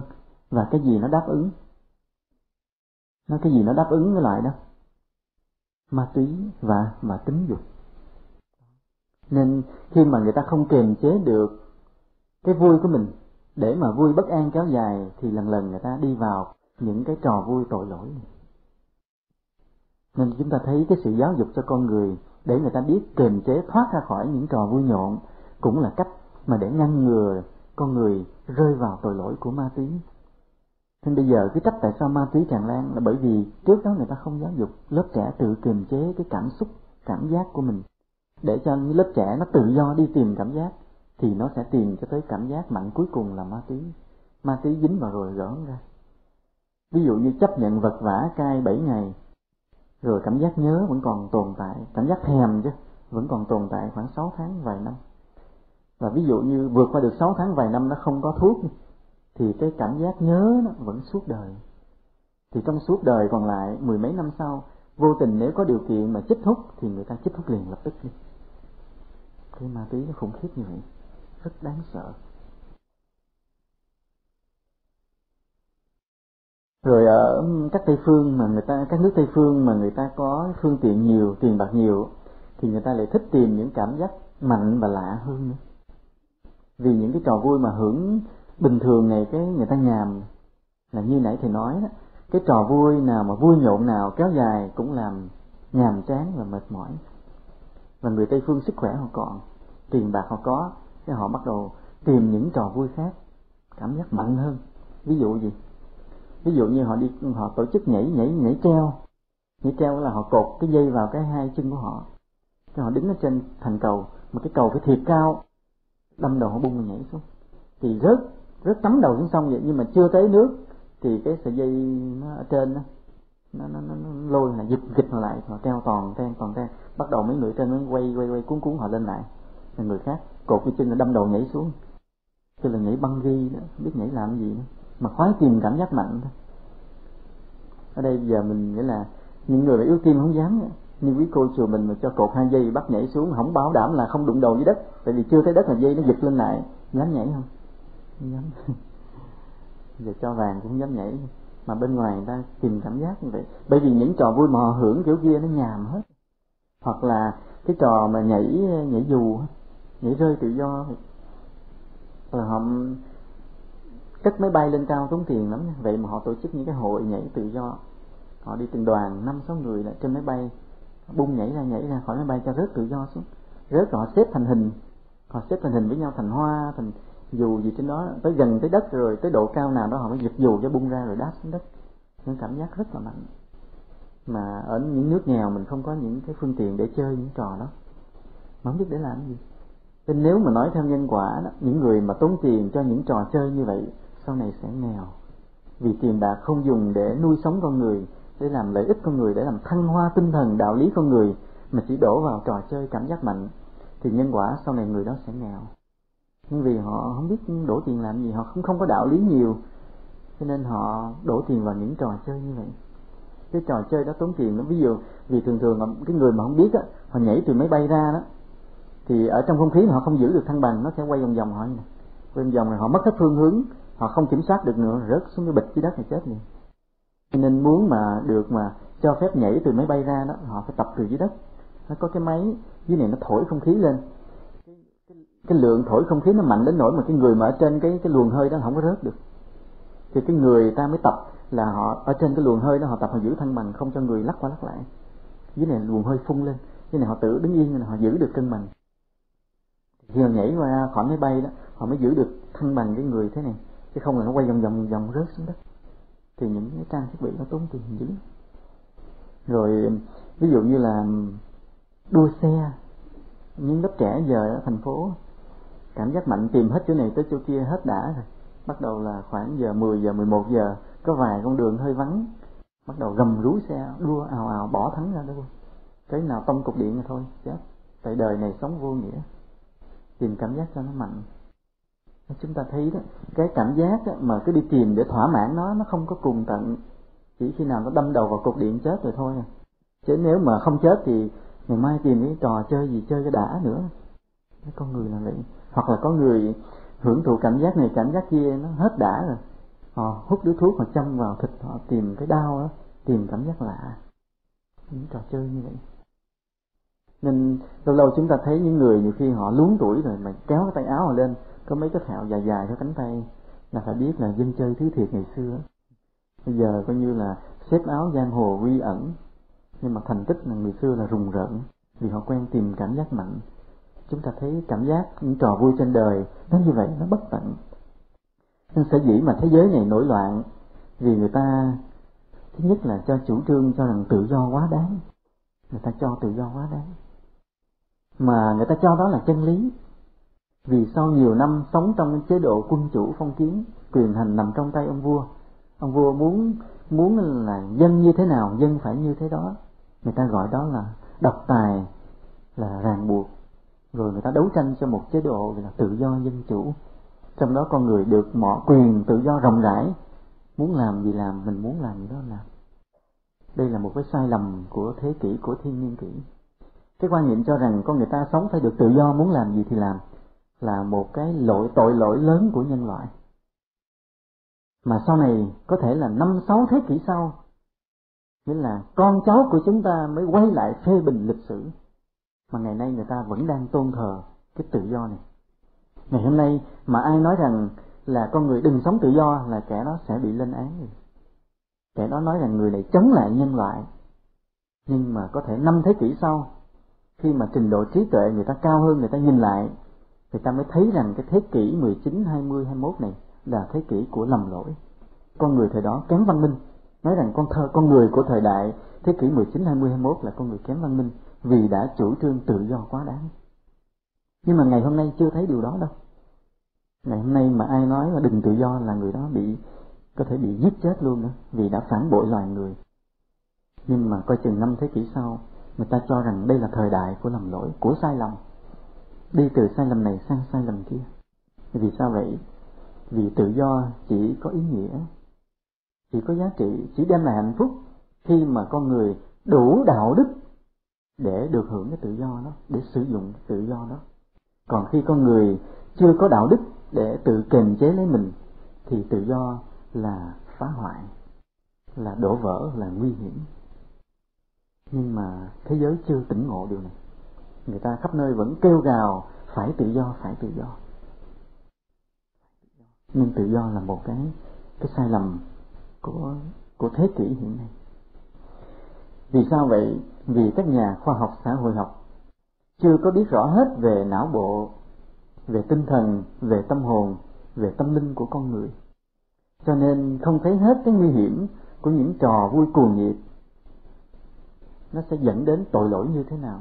Chưa thấy được cái sự cần thiết của một đời sống điềm đạm, nó an vui hạnh phúc và nó safe, an toàn cho con người như thế nào. Các nhà khoa học hiện nay chưa thấy. Chính vì chưa biết hết về con người nên họ luôn luôn chủ trương cho con người được tự do. Một ngày nào đó khoa học tiến bộ, họ hiểu hết về não bộ, về tâm hồn, về tâm linh, họ mới giật mình là họ mới biết rằng tự do là một sai lầm lớn. Nên hiện nay vậy, các nhà khoa học cũng phải thú nhận rằng họ chưa biết gì nhiều về não bộ. Chưa biết, họ thú nhận như vậy. Nó chưa biết gì nhiều về não bộ, tức là chưa biết gì nhiều về con người. Chưa biết gì nhiều về con người mà dám quyết định vội vã cho con người được tự do đầy đủ quá trớn. Nên rõ ràng là họ đã có một cái kết luận, một cái hành động dựa trên cái sự chưa biết rõ. Và chúng ta nói theo đạo Phật đó là vô minh. Phật nói cho đúng hơn là mê tín. Mê tín là hành động hay tin theo một điều gì nó là chân lý mà mình không biết rõ gì về nó hết. Như chúng ta nói rằng mê tín này, vì thầy định là bữa nào nó sẽ giảng về mê tín, chắc có lẽ kỳ tới giảng về mê tín. Thì đây nói sơ sơ, mê tín là đi theo cái chiều ngược. Là ví dụ thế này, có ai bệnh lo cho người đó, trời lạnh, ví dụ thế này, chúng ta kết luận thế này, là ví dụ như nhìn thấy một người nào đó trái hói, nói là người đó là thông minh, thấy không? Thì bây giờ bắt đầu mình kết luận ngược lại, giờ mình làm cho cái trái mình hói thì mình sẽ thông minh. Ngược lại người làm mê tín. Ví dụ thế này, ví dụ người thầy bói họ nhìn cái bàn tay họ biết được cuộc đời con người thì cái đó chưa phải mê tín. Ví dụ họ thấy cái đường này nó xỉa lên cho dài, người này giàu, thì điều đó chưa gọi là mê tín, Vì có khi đó là một cái mật mã, nó biểu hiện cái nghiệp của con người, chưa gọi mê tín. Nhưng mê tín là ngược lại. Bây giờ mình rạch một đường chỉ tay, đường đó mình sẽ vào. Đó, suy luận ngược lại, đó là mê tín. Nên ví dụ như ví dụ như người có cái mục ruồi, nhiều người có cái mục ruồi ở đây là có duyên, nói người ta nghe, thì nhận xét điều đó chưa là mê tín. Nhưng bắt đầu đi lại tiệm xăm cái mục ruồi đây để cho nói người ta nghe, đó là mê tín, đi ngược lại. Và có nghĩa là khi mình hành động mà mình chưa biết hết gì về quy luật của nó, thì cũng vậy, chưa biết hết gì về con người, về hoạt động của não bộ, cấu trúc của tâm hồn, những quy luật của ý niệm, cái ý niệm nào nó phát sinh ý niệm nào, chưa biết gì về nó nhiều, mà dám cho con người được tự do hành động. Đúng là cái người của thời đại này liều mạng.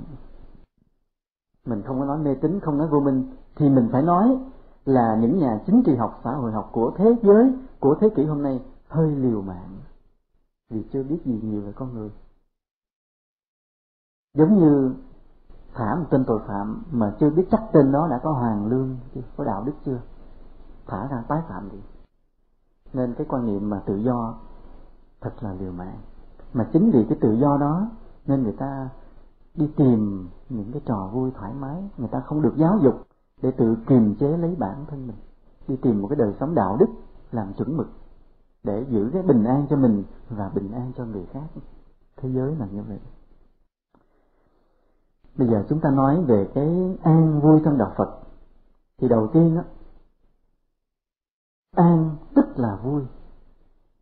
Hồi nãy chúng ta nói cái chữ an để kèm cái vui, để hiểu, để lái cái vui, để cái vui đi theo cái hướng đúng của đạo Phật. Vì nếu mà chúc bạn vui, coi chừng ông chạy ra, ông đi đá gà liền, đi nhậu liền. Thì nó tại nãy chúc tôi vui, tôi phải đi kiếm trò vui.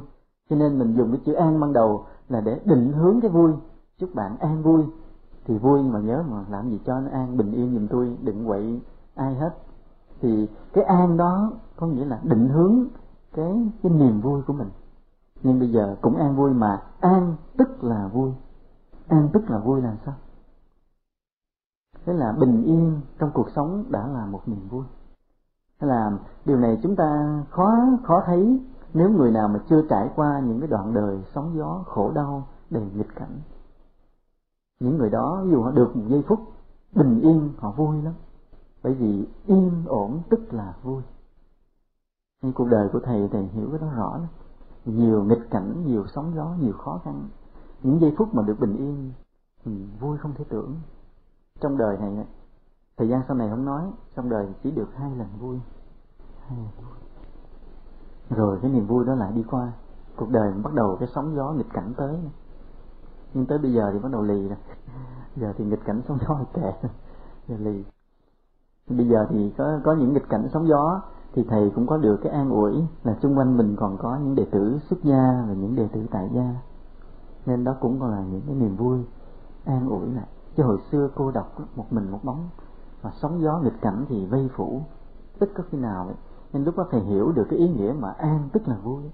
Không phiền động, không nghịch cảnh tức là vui. Đừng tìm một cái vui gì khác xáo động hơn, bất an hơn. Hãy sống trong cái bình yên cho mình và cho người, tức là niềm vui. Đó là cái niềm vui trong hoàn cảnh của cuộc sống. Và đi sâu hơn vào nội tâm, cái tâm an tức là cái tâm đó vui. Hồi nãy mình nói bên ngoài, cuộc sống nó yên tức là cuộc sống nó vui. Mà đi vào trong nội tâm thì một nội tâm an tĩnh, một nội tâm yên định, tức là một nội tâm đó vui. Thì chỗ này là phải người có thiền định mới có kinh nghiệm. Tức là vì vậy mà nói thằng thiền định là hạnh phúc. Là vì cái người tu tập thiền định là làm cho tâm mình được an ổn, không có xao động, và họ phát hiện ra được cái niềm vui lớn nằm trong đó. Mà trước đó thì chưa thấy. Ví dụ như là do có thiện căn đời trước, gặp Phật Pháp hâm mộ mình tu tập thiền định. Cũng gặp quý thầy hướng dẫn mình bắt chân ngồi, chân đau, rồi tâm thì loạn. Nhưng mà vâng lời quý thầy, tin tưởng Phật Pháp, do thiện căn đời trước thúc đẩy, mình cứ ráng ngồi hoài, mà chân thì đau, mà tâm thì loạn. Nên ai nói thiền định là hạnh phúc, mình chưa tin lắm. Nhưng mình chấp nhận là vì mình tin Phật, tin quý thầy, chứ sự thật chưa tin lắm. Nhưng ngày nào đó, khi cái quả báo lành nó đã đến, bắt đầu cái tâm mình nó an ổn xuống được, vọng tưởng không khởi tự nhiên, thì lúc đó mới thấy thiền định là an vui, là niềm vui lớn. Khi mà lúc mà chúng ta nhận ra được cái đó, nhận ra được cái tâm mà bình an, an định, tức là niềm vui, thì chúng ta thấy một điều ngược lại, là cái cảm giác vui mà bất an á, vui mà động á, là bất lợi, không có lợi cho cuộc sống, mà nhiều khi là có tội. Đó là lý do tại sao mà người tu phải tránh những cái trò vui xao động là vậy, tránh những trò vui xao động. Nên lý do mình ít thích đám đông náo nhiệt, là không có thích những cái trò vui mà cuồng nhiệt như người thế gian.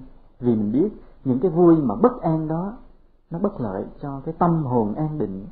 Vì tâm hồn an định có cái niềm vui lớn của nó, độc đáo của nó. Mà nếu mình vui theo kiểu bất an, phá mất cái thiền định, thì là một điều bất lợi. Mà nếu nói xa hơn là có tội. Vì vậy đó là lý do mà ta phải tránh là vậy. Thì so sánh giữa hai cái vui do cuộc sống an ổn không biến động là cái vui nhỏ, còn cái vui của một nội tâm không loạn động thì là lớn lao, hạnh phúc và vô cùng vi diệu. Và vì vậy mà chúng ta cứ phải ráng mà tu tập thiền định hoài là vậy. Thì ở tới cái chỗ này mới đúng cái nghĩa an tức là vui mà chúng ta chúc cho nhau trong cái lời chúc của Phật Pháp. Nên khi chúc cho một người chúc bạn an vui, thì như vậy nó đã có mấy nghĩa? 3 nghĩa. Nghĩa thứ nhất là cái an nó định hướng là niềm vui, là xin bạn vui mà đừng quậy giùm tôi. Vui mà trong cái an, tức là cái an nó định hướng cái niềm vui, là ý nghĩa thứ nhất của cái câu chúc an vui. Cái ý nghĩa thứ hai của lời chúc an vui là vui trong cái đời sống bình an, phải không? Và cái ý nghĩa thứ ba là vui trong một nội tâm an định. Đó là cái 3 nghĩa của cái chữ an vui mà chúng ta hiểu được ngày hôm nay. Vậy như vậy từ đây về sau mà khi chúc nhau an vui, hay chúng ta nghe cái lời chúc an vui, chúng ta phải hiểu 3 nghĩa. Nghĩa là khi mình chúc cho người khác an vui, mình phải chúc cả 3 cái nghĩa đó. Hoặc khi mình nghe ai chúc mình an vui, mình phải hiểu cả 3 cái nghĩa đó. Như vậy cái lời chúc đó sâu xa không? Sâu sắc không? Sâu sắc nhưng mà không xấu. Bây giờ chúng ta bây giờ đó, nhưng mà muốn tâm bình an thì phải làm sao? Muốn tâm bình an thì phải làm sao? Thì phải đem cái sự an vui cho mọi người trước. Mình muốn có được sự an vui trong thiền định thì nó có cái nhân quả của nó, là phải đem sự an vui cho mọi người trước, chứ không phải là tự mình tìm an vui cho chính mình mà được. Vì sao vậy? Vì chúng ta và mọi người có sự tương quan. Mình tách ra khỏi cái lợi ích của mọi người, mình không bao giờ tìm được cái lợi ích của chính mình. Chỉ khi nào mình đem lợi ích cho người khác thì mình mới được lợi ích. Vì mình và người bị buộc chặt trong một cái tương quan chặt chẽ của toàn thể vũ trụ này, không tách ra được. Ai tách một mình ra khỏi đời sống của con người, của thế giới, của chúng sinh, của vũ trụ, người đó chưa hiểu đạo. Nếu chúng ta có tách ra, chỉ là một giai đoạn tạm thời của sự tu hành mà thôi. Còn tách ra vĩnh viễn, người này chưa hiểu đạo. Thì chúng ta bị ràng buộc chặt chẽ trong tương quan với toàn thể pháp giới. Nên nói là cái pháp giới tương dung tương nhiếp của Kinh Hoa Nghiêm là ẩn ý chỗ này. Đây là chỗ mà Kinh Hoa Nghiêm, một vị Bồ Tát nào đó đã viết rất là sâu sắc, rất là yên áo. Vì vậy chúng ta muốn đạt được thiền định an vui thì chúng ta phải đem an vui cho người khác trước. Đem an vui cho người khác trước là bằng cách gì? Bằng cách gì? Thì cái gì mà người khác chưa vui, chưa yên á, mình làm cho người ta vui, làm cho người ta yên, phải không? Ví dụ gặp khi người ta bức xúc về tiền bạc, mình giúp đỡ được gì đó mình giúp. Không giúp được thì trong lòng mình vẫn cảm thấy có cái xót xa, chứ không có quay lưng hẳn, không có bẵng hẳn trong lòng mình. Rồi ví dụ như khi người ta có nỗi khổ, mình sẽ có niềm vui, người ta sẽ có cái chỗ dựa, người ta có hướng đi để người ta đi mãi trong cuộc sống. Vì vậy mà đem giáo pháp đến cho con người là cái công đức vô lượng, công đức rất là lớn. Đó là cái mình đem an vui cho người khác. Ví dụ một người nói rằng sao con ngồi thiền ngoài chưa định tâm được, cứ kiên nhẫn đem cái giáo pháp cho người khác, mà nhớ đem chánh pháp. Bởi vì thầy nói giáo pháp có nhiều loại lắm, nhiều người giảng, nhiều sách viết lắm, mà không hẳn là mọi cái đều chuẩn đâu. Mình cố gắng là tìm những cái giáo pháp nào chính xác nhất, chuẩn mực nhất, lợi ích cho con người nhất thì đem cho mọi người khác. Thì như vậy người ta được an vui, được lợi ích, thì lần lần cái tâm linh mình được khai mở. Như có một lần thì nói trong bài kinh người cày ruộng, cái mảnh đất tâm mình nó bị có người cái mảnh đất tâm nó cằn khô, như là đã nhiều năm tháng không mưa, thì cái người đó cái tâm họ khó phá vỡ để mềm mại vào trong thiền định, tâm luôn luôn loạn động. Mà có người thì mảnh đất tâm mềm mại tơi xốp, như là mưa đã thấm, thì chỉ cần bới sơ gieo hạt là được. Thì ở đây vậy, cái mà ví dụ chúng ta không biết tâm mình thuộc loại nào, cứ cho rằng tâm mình là cằn khô cứng cỏi, thì cần phải có cái lưỡi cày bén cứng để cày xốc tung nó lên, thì lưỡi cày đó là công đức bật tung lên hết. Thì chính cái việc mà chúng ta đem yên vui đến cho người khác, phá vỡ mảnh đất tâm của mình, làm cho tâm mình mềm mại, rồi dễ nhiếp vào trong thiền định. Nên vì vậy chúng ta phải đừng có hiểu lầm rằng là mình sống không có bận tâm gì hết thì tâm mình mới dễ nhiếp trong thiền định. Đó là một cái hiểu lầm rất lớn từ xưa tới nay của nhiều người.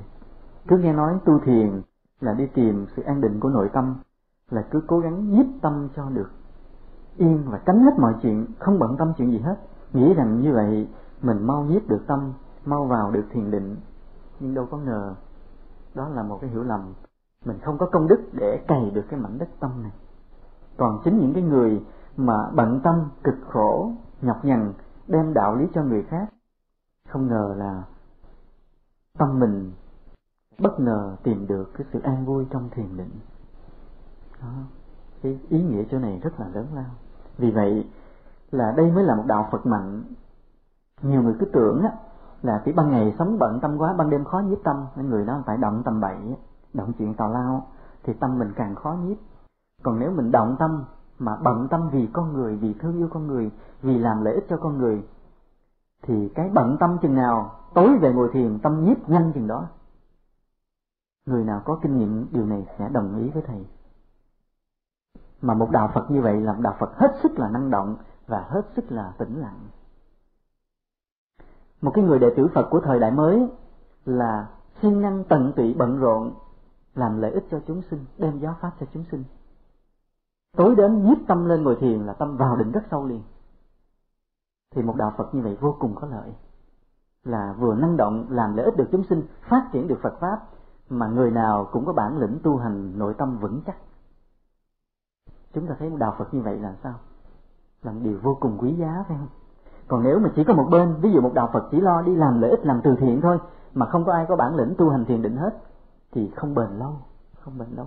Vì khi người ta làm từ thiện thời gian bắt đầu gây lộn nhau, tranh giành ảnh hưởng, tranh giành lời khen danh dự với nhau, rồi đổ vỡ tất cả. Không bền, vì người ta không có nội tâm an tĩnh. Hoặc một người không chịu làm lợi ích gì cho chúng sinh hết, chỉ trốn một chỗ để đi tìm sự an tĩnh nội tâm, thì đạo Phật đó như thế nào?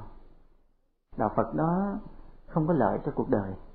Thì đạo Phật đó có mà cũng giống như không có trong cuộc đời, và không cần phải có cho cuộc đời luôn. Ví dụ những người của đạo Phật đó, họ có chết, họ có sống gì cũng không ảnh hưởng gì với cái sự sống của toàn thể nhân loại này cả, vì họ chỉ sống cho họ thôi. Đạo Phật nhu nhược, yếu đuối và ích kỷ, tách biệt khỏi thế gian này, không có lợi ích.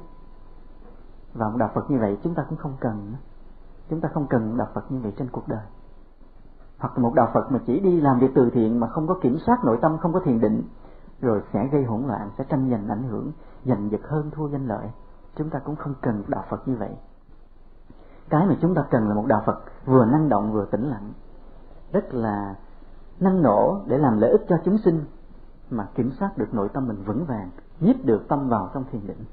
Đó là một đạo Phật lý tưởng mà Đức Phật đã mở ra, chúng ta phải kế thừa, và từ đây về sau chúng ta phải phát triển điều này.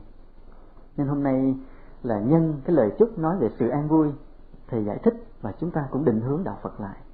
Thì lần nữa thầy cũng cầu chúc cho mọi người được an vui để cùng nhau xây dựng một đạo Phật vừa năng động vừa tĩnh lặng. Nam mô Bổn Sư Thích Ca Mâu Ni Phật.